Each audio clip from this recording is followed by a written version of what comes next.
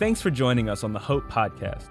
Hope Community Church exists to love people where they are and help them grow in their relationship with Jesus Christ. By pursuing this relationship together, we can change the world. We have multiple locations, including an online service found at gethope.tv. If you're not from the greater Raleigh-Durham area in North Carolina or near our Agape campus in Haiti, we'd love to still have you be a part of what Hope is up to through our online services. If you do live in our physical area, go to our website at gethope.net to check out where our campuses are located and our service times. Please like and share this with your friends or family. We are so glad you stopped by.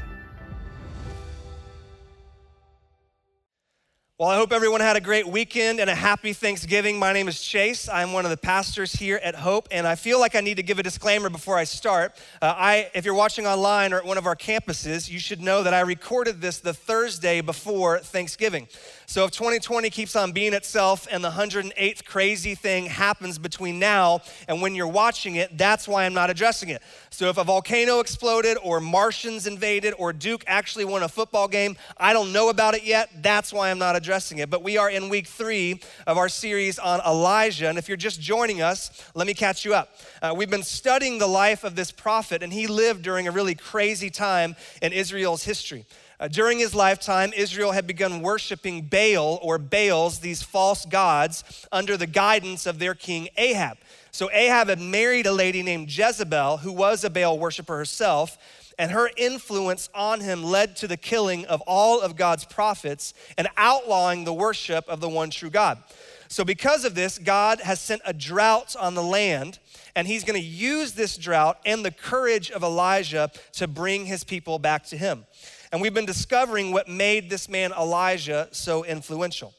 Well, this week, I want to take you through 2 events in the life of Elijah. One is probably the most famous event in his life. The other, you've probably never read or heard a sermon on, but they happen back to back. And when you put them together, they're powerful. So they both happen in 1 Kings chapter 18. So like I usually do, we're just going to go through this chapter almost verse by verse. Now, let me say as you're turning there in your Bibles that this is a chapter that all of us will be able to identify with. I know there's some confusing Old Testament stories in the Bible, and sometimes we walk away from those stories saying, what in the world does that have to do with me? But this isn't one of those. All of us are gonna be able to identify with this story.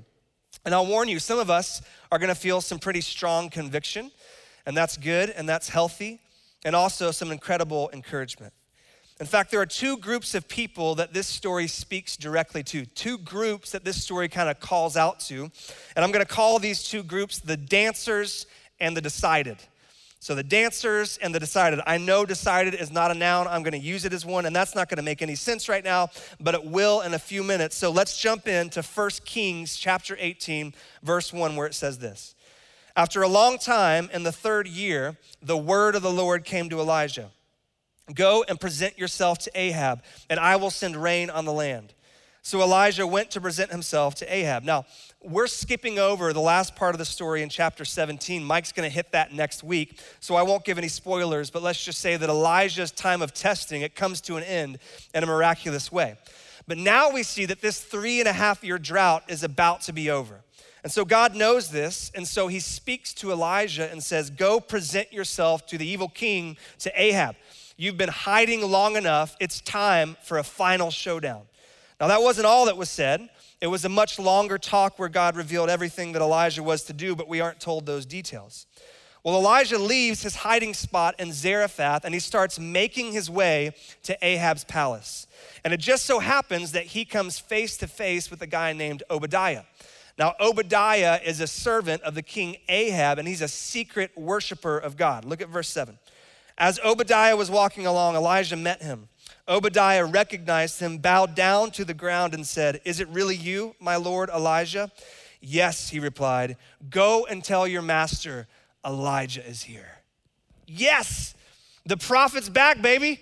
This is like a scene out of a superhero movie. This is awesome. I would give my left foot, and if you don't have a left foot, no offense, but I would give it away to be able to say something as dramatic as that. Hey, you go and tell them the pastor is here, right? But don't underestimate how dangerous this is for Elijah. If God doesn't come through, just coming out of hiding means certain death for him. Just look at how Obadiah responds. Verse 9, What have I done wrong, asked Obadiah, that you're handing your servant over to Ahab to be put to death? And he basically says in the next few verses, if I go and tell Ahab, Elijah is here, and then you pull another 3.5-year disappearing act, I'll be the one that dies. But then Elijah responds in verse 15, as the Lord Almighty lives, whom I serve, I will surely present myself to Ahab today. So Obadiah went to meet Ahab and told him, and Ahab went to meet Elijah. So the scene is set. These mortal enemies are about to come face to face after 3.5 long years. And you know that Ahab has dreamed about this day. He's planned out exactly what he's gonna say to him when he sees him. He's gonna kill him. This is the showdown to end all showdowns. So these two men, one evil and one a prophet, finally meet outside the palace walls and they come face to face. And look at what Ahab says in verse 17. When he saw Elijah, he said to him, is that you, you troubler of Israel? Lame. That's not nearly as cool as Elijah. If you ever become an evil king, make sure you work on your smack talk because that is the worst burn of all time. Is that you lint liquor? Now, Elijah replies and says this, I have not made trouble for Israel, Elijah replied, but you and your father's family have. You've abandoned the Lord's commands and have followed the Baals. Now, summon the people from all over Israel to meet me on Mount Carmel and bring 450 prophets of Baal and the 400 prophets of Asherah who eat at Jezebel's table. So apparently we're getting ready to see a battle royale.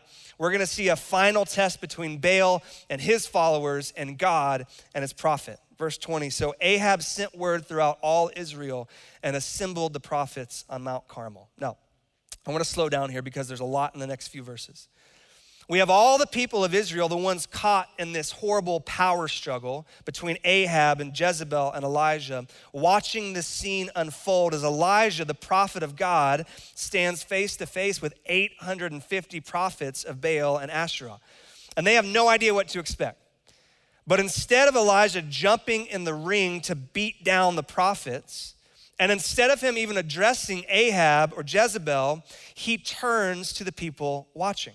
He turns to Israel and addresses them. And that's because he knows that this is the heart of the problem. That yeah, Ahab being influenced by Jezebel and killing the prophets, that's bad, but the people of Israel far outnumber them. They could have stopped this a long time ago, but they have chosen to go along with it. So Elijah, after 3 years, faces the whole nation of Israel and speaks to them. And he says this in verse 21. Elijah went before the people and said, how long will you waver between two opinions? If the Lord is God, follow him. But if Baal is God, follow him. And I want to hang out here for a while. Elijah uses an interesting word in this verse. In the NIV, it's translated waver. How long will you waver between two opinions or two gods? But the word there in the Hebrew is pasak. And you kind of have to cough at the end to say it right. And it's a weird little word, but it's important. It literally means to hop back and forth. It's the same word actually used for the Passover. So you could say the Israelites were hopped over by the angel of death, but that doesn't sound as good as Passover. It can be translated to halt or to hesitate, but the best translation is to dance. That's how it's translated later in this chapter. So the picture that Elijah is giving us is one of Israel dancing with the one true God and then dancing away over to Baal and then dancing back to God and then dancing back to Baal over and over again. You guys remember your first dance?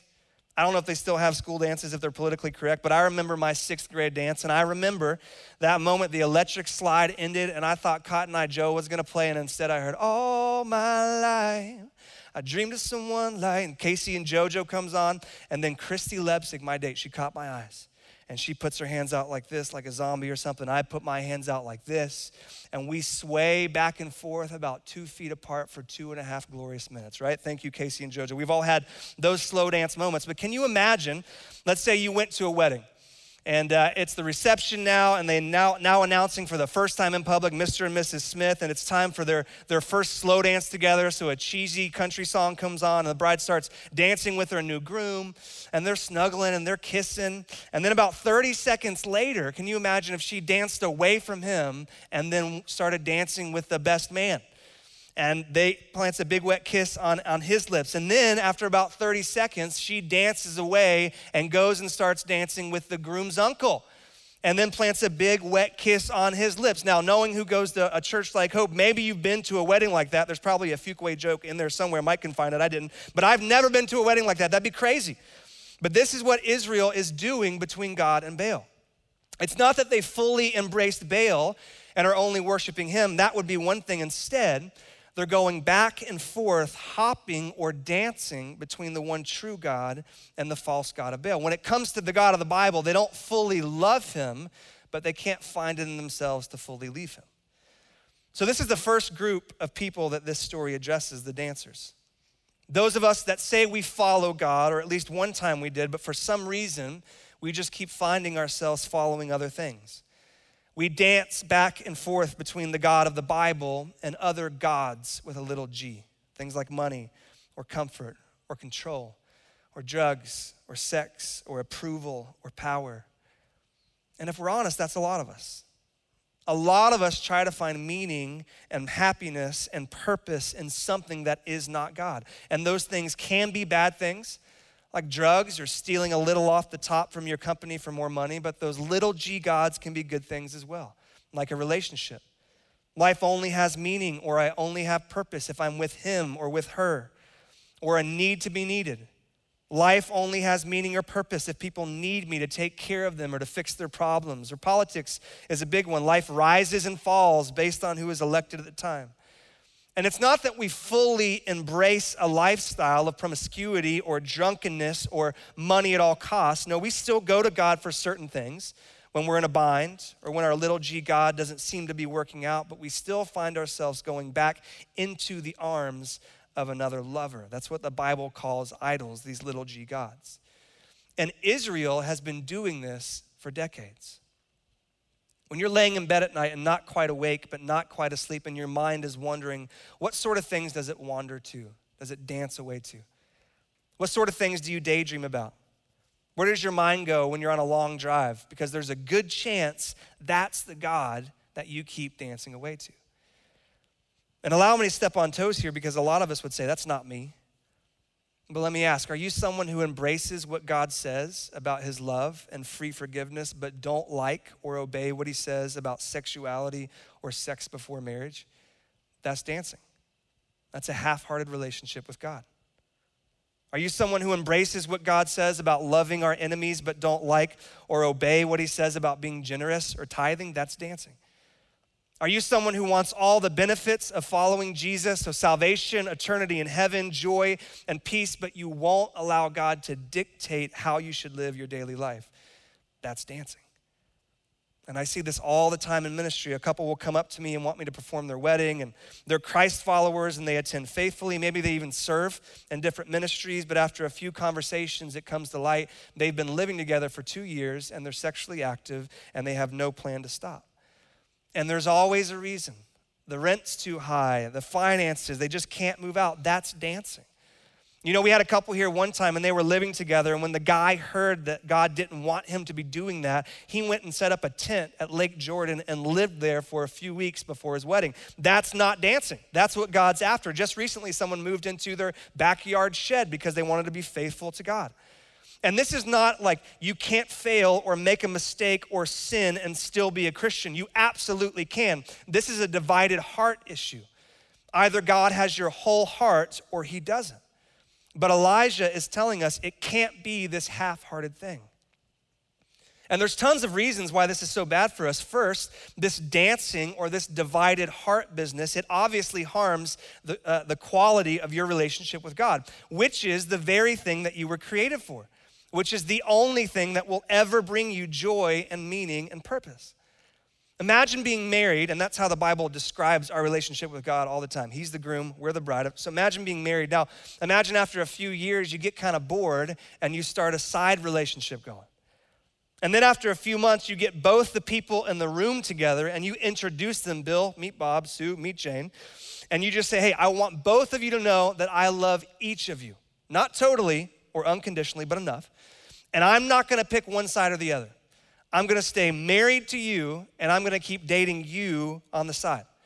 How do you think that would go? Now, I know I lived in Asheville. There's such a thing as polyamory. And also because I lived in Asheville, I know that doesn't work out. But besides that, how do you think your current spouse would feel? That's gonna be even worse for them than just going and getting a divorce. It's much better to choose one person or the other. It's this divided heart thing that will just destroy that relationship. And the Bible says that the God that we serve is a jealous God. He's jealous for us and for our hearts. He wants our whole hearts. He wants all of us, not just a piece there or a piece here. That's why he says in Revelations, I'd rather you be hot or cold. I want nothing to do with this lukewarm mess. Can I share with you one of the wisest things I've ever heard? And some of you are gonna hear this and be like, duh, that's not wise, but I'm not that smart, so it's wise to me. It says this, listen, you can't have a close relationship with God in the present while you're planning to sin in the future. You can't have a close relationship with God in the present while you're planning to sin in the future. I know, I've tried it. So you can't have a wild weekend out and then head to church on Sunday and then wake up on Monday and start praying and talking to God all the while in the back of your mind be formulating plans for another wild weekend out. Now, you can do that. That's the beauty and the grace of the God we serve. He will take you back every single time and welcome you into a relationship, but it will never be a good relationship. It'll never be a growing and thriving relationship. You can't have the relationship with God that you were created for when you're dancing between him and something else. And secondly, not only does this ruin your relationship with God, but also dancing between God and something else robs you of life, of the abundant life that God wants to give you. You see, the drought that Israel is in is a symbol of the spiritual reality that this wavering or this dancing leads to. See, I know when we first start this dancing, it's because we think there's something we lack that God just can't seem to give us. So we go after a relationship or this amount of money or this physical high to try and fill the void, to fulfill ourselves. But anytime we step away from God to something else, it never, ever leads to joy or more life. It always leads you to a place where ultimately you're dry, you're parched, you're unfulfilled, and you're more thirsty than you were before, just unsatisfied. And this is Israel at this moment, distant from God, desperate for some satisfaction, and content to just continue this dance. And Elijah says, choose, pick one. And you can see his frustration. How long? How long will you continue living like this? It's killing you. Aren't you tired of this type of existence? Make a decision one way or the other, but stop with this dancing, with this divided heart stuff. And look at what Israel says in verse 21. But the people say nothing. They say nothing. They don't get angry and defend themselves, which would be one thing. They don't cry out and repent. They're just apathetic. Don't let that be you today. Well, Elijah is going to put them in a situation where apathy is not possible. Verse 22, then Elijah said to them, I'm the only one of the Lord's prophets left, but Baal has 450 prophets, so get 2 bulls for us. Let Baal's prophets choose one for themselves and let them cut it into pieces and put it on the wood, but not set fire to it. I'll prepare the other bull and put it on the wood, but not set fire to it. Then you call in the name of your God, and I will call in the name of the Lord and the God who answers by fire. He is God. It's another cool sentence there. Now notice, he's giving the prophets of Baal all the advantages. You pick the 2 bulls, you pick which one is mine, you get to go first, and you can take as long as you want. Then all the people said, what you say is good. So they took the bull given them and prepared it. Then they called on the name of Baal from morning till noon. Baal, answer us, they shouted. But there was no response. No one answered. And they danced around the altar they had made. At noon, Elijah began to taunt them. Shout louder, he said. Surely he's a god. Perhaps he is deep in thought or busy or traveling. Maybe he's sleeping and must be awakened. That's the PG version. Literally, it's maybe he's on the toilet and can't be disturbed. Verse 28. So they shouted louder, and they slashed themselves with swords and spears, as was their custom, until their blood flowed. Midday passed, and they continued their frantic prophesying until the time for evening sacrifice. But there was no response, no one answered, no one paid attention. And this is one of the saddest pictures we see in the Bible. You see, all my illustrations before about dancing with this guy and then that guy, or being married to one person and starting a side relationship with another person, all those illustrations fall apart here because in those analogies, the God with a little g is a real person. They exist.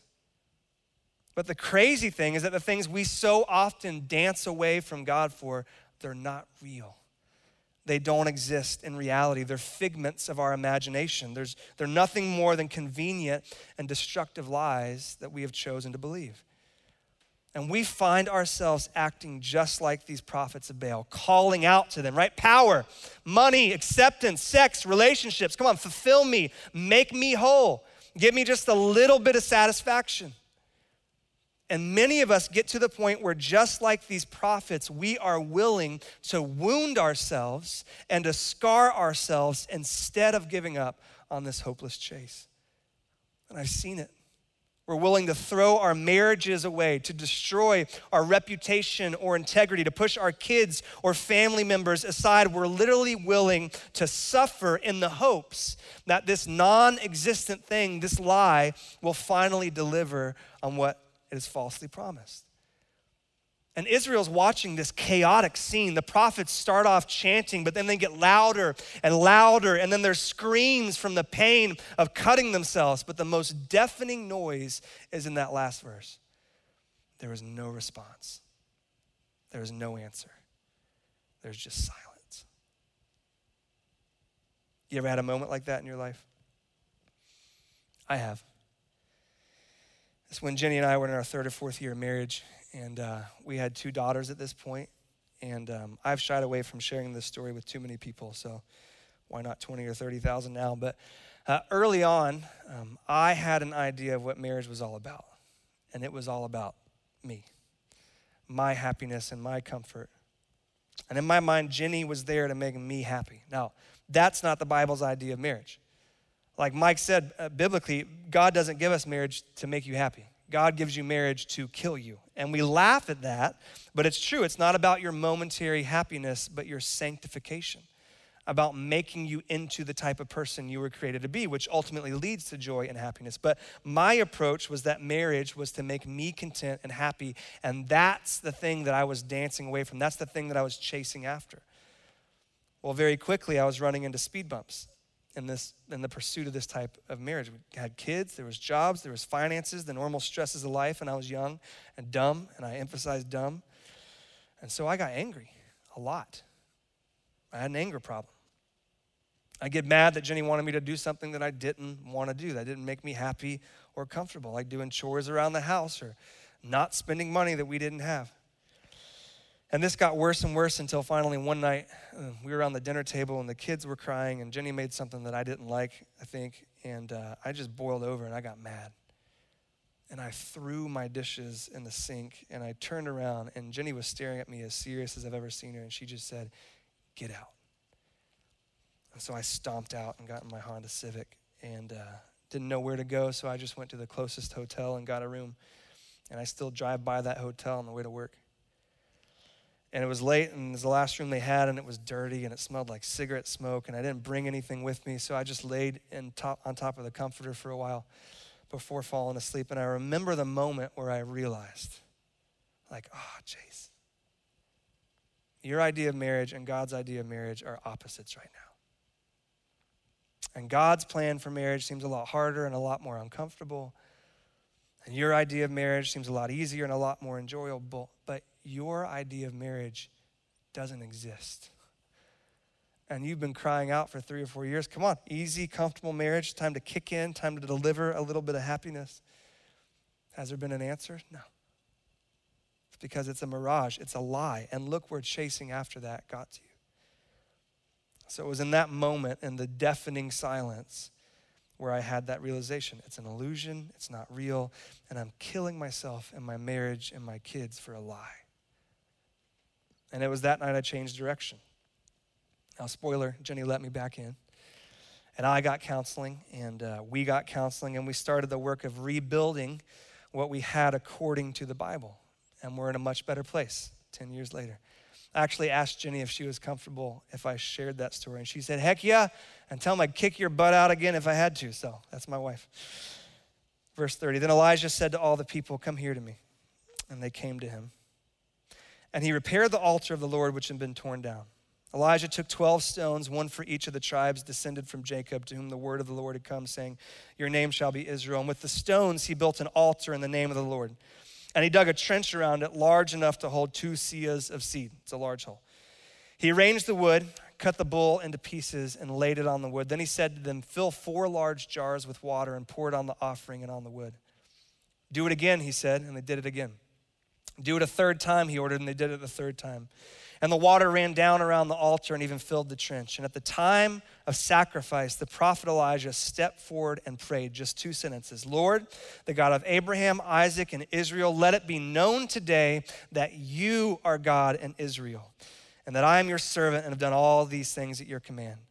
Answer me, Lord, answer me, so these people will know that you, Lord, are God, and that you are turning their hearts back again.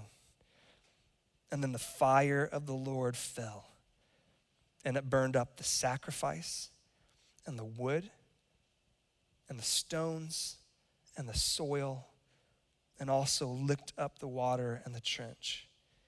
And when all the people saw this, they fell prostrate and cried, oh, the Lord, he is God. See, Elijah's showing the people that Baal is not real. And that's what you dancers need to hear today. The Lord is God, and there is no other. That little g God that you keep dancing away with, I know it promises a happy future, but it's a lie. It's an illusion. God is the true God. And because God alone is real and true, then his principles and commands are the only path worth following. And so if you're listening right now and you'd have to admit, yeah, I've been dancing, I've been wavering in my relationship with God, you need to hear today that you have a choice. And it's the same choice that Moses gave the Israelites in Deuteronomy, where he says, today I set before you life and prosperity, or death and destruction. So you have God, the one true God, and his principles and his commands, or you have lies. But you have a choice. Choose life. Make a choice today. Put a stake in the ground and say, I am done dancing away from you, God. I'm done chasing after and sacrificing my life for a destructive lie. Today, I choose life. Today, I say the Lord, he is God. But you have to choose to stop dancing. Verse 40, then Elijah commanded them, seize the prophets of Baal. Don't let anyone get away. So they seized them, and Elijah had them brought down to the Kishon Valley and slaughtered there. That's what they did to the Lord's prophets, so he returns the favor. And it's important that he does this in order to remove that temptation to dance or to waver in the future. Now, there's another group that this story speaks to, and it's the group that I call the decided. And it's those of you who don't really dance anymore. Maybe you did when you first started following Christ, but you had an aha moment like I did, and you've been pretty steady for a few years or decades even. And you put a stake in the ground years ago and decided to follow God and said, God will have my whole heart and I will follow him no matter what. And by God's grace and the help of the Spirit, you have. And you're in that group of people that are more like Elijah than the people of Israel. All the stuff that the world has to offer you, it's not really that attractive. But something you probably figured out is that just because you are on the path to life, just because you're on God's path, it doesn't mean that life gets any easier. In fact, there are certain seasons where you've been doing it God's way and applying his principles and his commands, but there just doesn't seem to be any payoff yet. You don't really see God's promises playing out. Your obedience doesn't seem to be getting you anywhere. Maybe your marriage was in trouble, so you've read in the book of Ephesians and elsewhere how God's designed marriage. And so as a husband, you've been trying to love your wife sacrificially, but week after week, she seems to be growing more distant and your marriage doesn't seem to be getting any better. Maybe you're a wife and you've read the crazy stuff the Bible has to say, and so you've been trying to follow your husband's lead and do that dreaded S word, the submission to him, but he doesn't seem to be leading your family anywhere. Or there's a short little story at the end of this chapter, and I've often passed over it, but there was a pastor in Dallas that really illuminated this text for me a few weeks ago, and it speaks to this decided group. You know, we've been talking about what made Elijah so influential, what character traits made his life so impactful. And as I was reading and rereading this story, something that just jumps off the page is the character trait of perseverance. In chapter 17, God tells Elijah one time, depart and go. I want you to go to the brook of Cherith where you can drink from the water and ravens are gonna feed you. So Elijah says, that sounds crazy, but I'll go. So he does. Then God tells him a little while later, depart and go to Zarephath and hide and a widow will feed you. And he says, that sounds crazy too, but a second time he does it. And then when he's with the widow, God says, hey, make bread out of that little bit of flour and oil, trusting that I won't let it run out. So he says, that sounds crazy, but it does it one day. And then he wakes up again and he does it the next day. And he does it again and again, over and over. Next week, Mike's gonna tell you a story about the widow's son, but in that story, Elijah obeys God 3 times. Here, he drenches the bull and the altar with water, and then he does it again, and then he does it again. And this theme of perseverance comes up over and over again. You see, Elijah had decided that God alone was real, that he was true, and because of that, he knew that God's principles and commands could be trusted. That even though in the moment he may not be experiencing God's promise, and that it might seem to him in his limited perspective that all of this obedience stuff isn't paying off, he believed that eventually, by obeying God's principles and commands, he would one day experience God's promises. Well, this theme of perseverance comes up again. Look at verse 41. Elijah said to Ahab, go, eat and drink, for there is the sound of a heavy rain. There's not a cloud anywhere, but this is the type of faith that Elijah had. So Ahab went off to eat and drink, but Elijah climbed to the top of Mount Carmel, bent down to the ground, and put his face between his knees. Go and look towards the sea, he told his servant.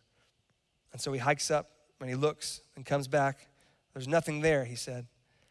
7 times Elijah says, go back. So the second time he sends his servant up. So the servant hikes, looks out, not a cloud in the sky, comes back down, says, Elijah, there's nothing there. Elijah says, go again. So the servant hikes back up and he doesn't see anything and he comes back down. He's like, this dude just killed 850 people. I don't want to get him upset, but Elijah, there's nothing there. Go again. So he hikes back up, nothing, comes back down. Go again. Okay, so he hikes back up, comes back down, nothing, go again. Hikes back up, goes back down for the 6th time. Elijah, there is nothing there. Elijah says, do it again. Verse 44, the 7th time the servant reported, a cloud as small as a man's hand is rising from the sea. So Elijah said, go and tell Ahab, hitch up your chariot and go down before the rain stops you. Meanwhile, the sky grew black with clouds, the wind rose, and a heavy rain started falling for the first time in 3.5 years. And Ahab rode off to Jezreel, and the power of the Lord came on Elijah. And tucking his cloak into his belt, he ran ahead of Ahab all the way to Jezreel. And Mike's gonna pick up the story 2 weeks later. But listen, some of you are done with dancing, and you've decided to follow God in your marriages and with your kids and with your finances and with all of life. And you may be in a place right now where you're wondering when all of this obedience and single-minded devotion is gonna pay off. Some of you have been going faithfully to NA or AA meetings for a few months now, and you just don't see anything happening. Listen, because God is true, that means his principles are true. And I just wanna encourage you today, go again. And then get up tomorrow and do it again.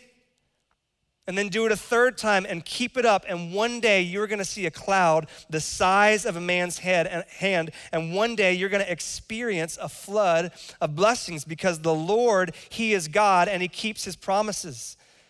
Some of you moms and dads out there, you're getting breakfast ready and you're changing those diapers and you're doing that schoolwork and you spend every single waking hour nurturing and protecting and providing, and you spend your nights praying for those kids, and right now you're tired and you're worn out and you're thinking, the more I serve, it seems like the worse my kids get. Listen, go again, and then get up tomorrow and do it again. And then the next day and the next day, and one day you will look up and you're gonna see something small on the horizon, but you will reap a flood of blessings and rewards for that because God alone is true and his principles and his path alone is true, and you will find that he keeps his promises.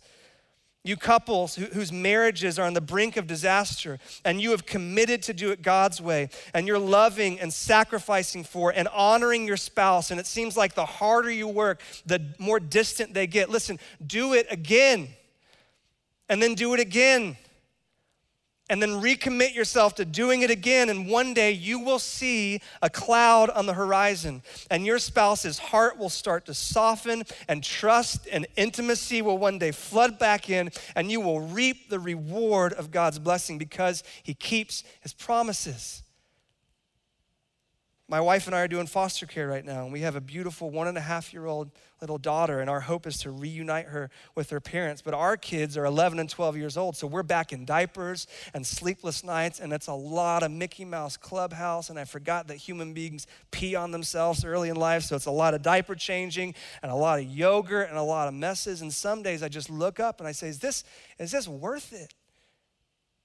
Is she gonna remember this? Is this gonna help her parents get back on her feet? And then I remember, and God's scripture says, take care of the widows and the fatherless. And so I just commit myself, let's do it again. And let's do it again, and let's do it again. Because it is a long obedience in the same direction. And there's gonna be storms and droughts and failures and testings and all sorts of other things. And you're gonna be tempted to dance away to something else, to dance down another path than the one laid out for us in Scripture. And I just wanna plead with you, don't do it. Don't stray from the course that you've committed yourself to. Don't buy into the lie. Persevere. Stay faithful day after day, after week, after year, after decade, because the Lord is God. And he alone is real, he alone is true, and because of that, we know his principles and commands are true, and they always, listen to me, they always lead to life and blessings and the experience of God's promises. So you want to experience the life that you were created for? You want to make an impact in this world? You want to experience God's promises for your life? If you're dancing, stop.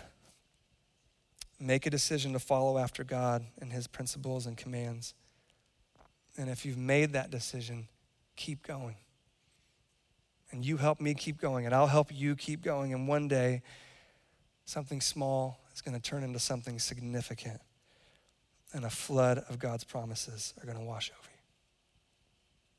Let's pray. Father, thank you for your word. It's given in love and it's true. Thank you just for this reminder of our propensity just to dance away from you. God, we just confess we are so easily tempted by lesser things that could never compare to you. And so I pray for those of us that are dancing. Father, I pray that you would just begin a process of wooing them to you again. Would you capture their hearts? Father, I pray that you would just shock them, startle them with the silence and the emptiness of what that Baal, that lesser God with a little g has to offer. Would they just see it for what it is? Father, would they return to their first love? Would you just remind them of how good a God you are? So I pray that many would just stop dancing and renew that commitment to you. And for those people that are listening right now who aren't dancing, but they're decided, God, we pray for perseverance. Spirit, would you supernaturally work in our hearts? Would you be the lifter of our heads? When we look to the mountains where our help comes from. God, we want to finish well. We want to finish the race. So I pray that we could help each other. And I pray that you would do that for your glory and for your name's sake. And it's in the beautiful and matchless name of Jesus we pray. Amen. Thank you for listening to the Hope Podcast. We appreciate you joining us as we tackle issues facing our modern world from a biblical perspective. To make sure you don't miss a message, please take a moment and hit the subscribe button. Also, if you're new to Hope and want to check out what we're about and how to be a part of our community, go to our next steps at gethope.net/next. Let us know your story because we'd love to connect with you.